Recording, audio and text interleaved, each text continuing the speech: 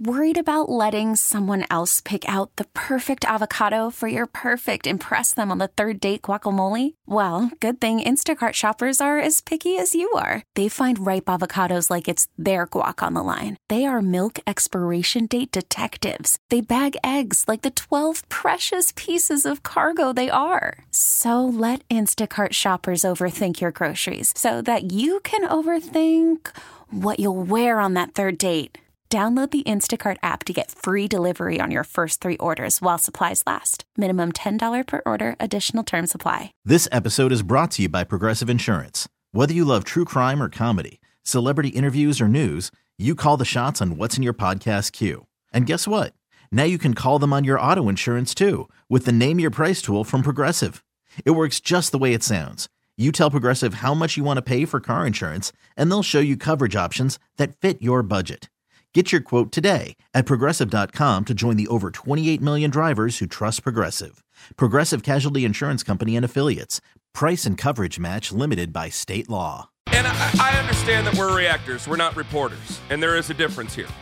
Danny Cunningham in for Tone Master General today. Also, I'm gonna preview this with Not Lima Likes at 7:45. A woman who raised a generation of young men, Lisa Ann, has been arrested in New York at a comedy show. She's been released since for apparently looking at her phone, and they charged her with not having a purse that was hers. That's coming up during Not Lima Likes at 7:45. Wait a minute, Danny, do you not know who Lisa Ann is? No, I'm unsure why someone would be arrested for looking at their phone. Because I don't think you're allowed to have phones. We're still getting more information from the authorities. This is a story that continues to develop as time goes on. I have been searching Lisa Ann all morning to find out more information. I mean, I'm sure the company loves that. If you are a man, hey, research is research, and you got to do what you have to do. It's for the show, Danny. An Odyssey station. She has been improving relationships with step families for a very long period of time. Yes, she has. Anywho, by the way, there's a man named Matt Bove from Channel 7 News in Buffalo that is not a fan of Ken Dorsey. We'll talk about that coming up in a bit. We said this last week, Lyman and I did.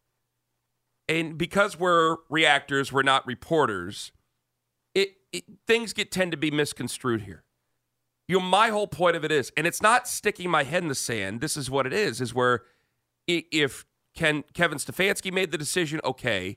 If the Browns themselves made the decision because they feel that there needs to be a change, the front office, I should say, to make a change with Alex Van Pelt and the entire offense, then fine, because I think we're all not wanting to say what the truth of this is that they are concerned about the future of Deshaun Watson.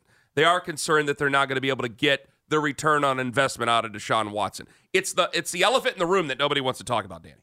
Yeah. And everyone, I think, with Watson wants to point at what he did the last time we saw him, where that second half against Baltimore, he was awesome. That was maybe the best I've ever seen a quarterback look for that amount of time in a Browns uniform. But, Ken, that was months ago. That was a shoulder surgery ago. We're talking ultimately about a guy that's played 12 games in the last 3 years and had surgery on his throwing shoulder. What's the precedent for coming back and being really good after that? I'm not That's sure. what worries me about I'm not sure. I mean, people have mentioned, and I know they're different things. People have mentioned Drew Brees, a couple other folks. I'm not sure. But I think that you can't just look at 11-6 and you clean your hands and say, all right, we're moving on to next year. There has to be an addressing of things. And we had Jason Lloyd on last week, and he left us with some questions.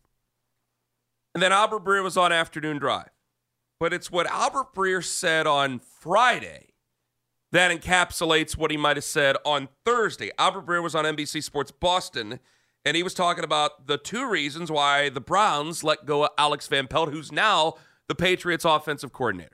The reason he was let go in Cleveland was because ownership and Paul DePodesta, not Kevin Stefanski, ownership and Paul DePodesta were frustrated with the progress Deshaun Watson had made. I don't think that they really, truly, the people who made that decision really, truly knew his value to that staff. Other people on that staff, not so much Kevin, but people below him, were floored when they fired him for 2 reasons. Number one, how do you fire the offensive coordinator after you just won 11 games with 4 different quarterbacks, with your 4th and 5th tackles, without Nick Chubb? He was able to help build an offense that was able to sustain. So there's that. That I think is one reason why people there were floored that he got fired.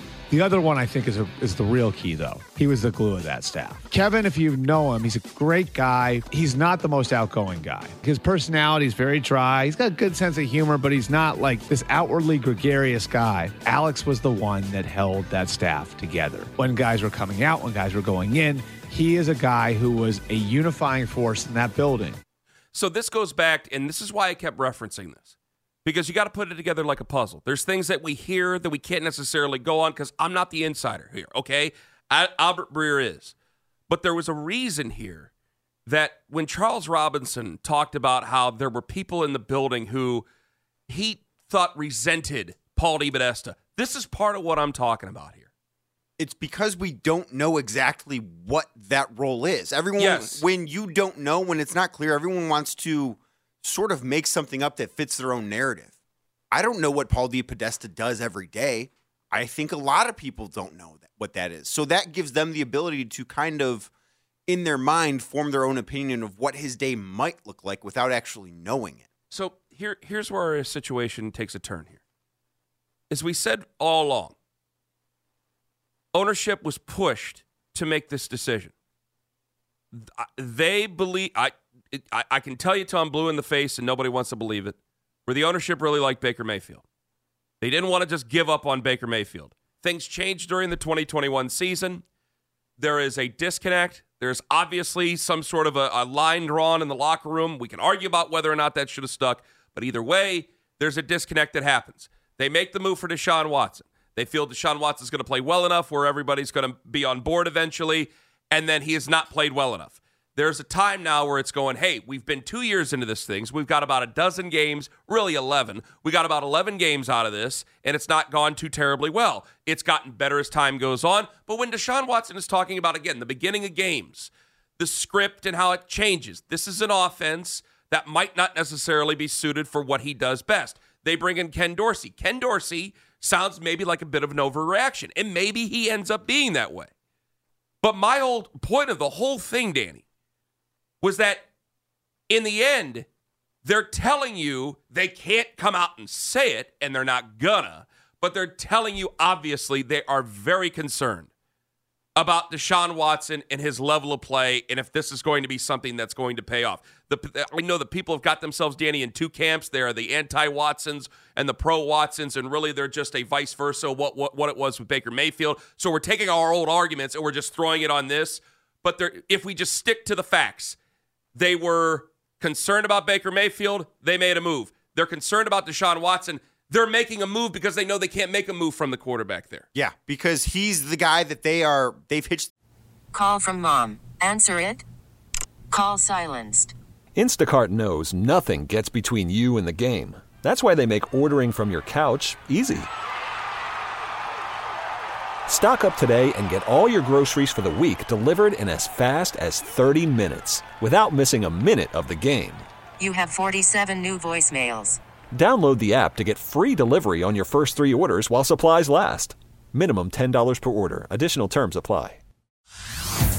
Hey everyone, Boomer Esiason here. The NFL Draft is behind us and your favorite team is now gearing up for week number 1. The free Odyssey app puts you right in the middle of the pro football conversation with the biggest sports radio stations from across the country. The local voices who know your team the best, giving you their unfiltered takes on the current state of your squad. It's always football season right here on the free Odyssey app. Wagon to that he's going to be around in.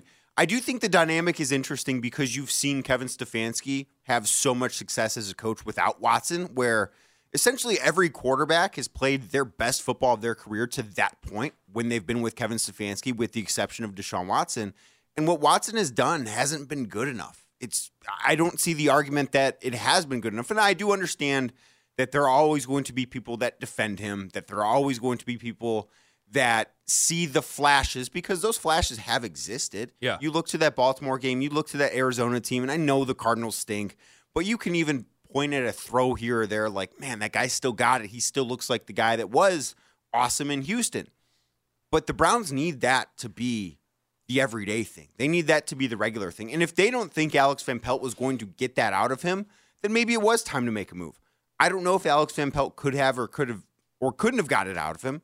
But I do know that what we have seen from him hasn't been good enough yet. Yeah. 216-474-0092. This is Albert Breer on Thursday, the day before, obviously, because he said these comments on Friday on NBC Sports Boston. This is Albert on Afternoon Drive, though, last Thursday, February 1st, on whether or not it matters who made the decision on these Browns coaching staff changes. Hit it. I think it does matter, because it can set the table for things going forward. And once the front office crosses that line, it's really hard to undo that. And, yeah, I do think the front office had a lot of input in what happened here. And, look, I think there's pressure on Kevin and the coaches to get more out of Deshaun Watson. I think the concern here would be the role that Alex played on that staff and how, in a lot of ways, because Kevin is not as outgoing, that, Alex was kind of the glue guy on that staff, the guy who held everything together. And, obviously, I think the reaction from a lot of the guys on that staff to the way that certain guys were picked off after the year was kind of like, what do we do wrong? Obviously, they were able to win 11 games with their fourth and fifth tackles, with 4 different quarterbacks, with no Nick Chubb, and so I think that there was genuine surprise on the part of some people on the staff that so many coaches lost their jobs, and and that one guy in particular who was such an important piece of holding everything together was one of the guys on the way out. And again, going back to what Charles Robinson had said during the season, and it was easy to listen to that because they were struggling at the time. I believe that was back in November on that podcast. We might have to dig up that audio somewhere. I'm not going to send you now on a root hogging mission there, Owen, but at some point here during this 4-hour show, we're going to have to find it. Because this is what goes back to that. A disconnect between people in the building and a man who lives 2,300 miles away. And when you don't know where it's a chief strategy officer, this is maybe where the strategy gets involved. Because then I go back to last year.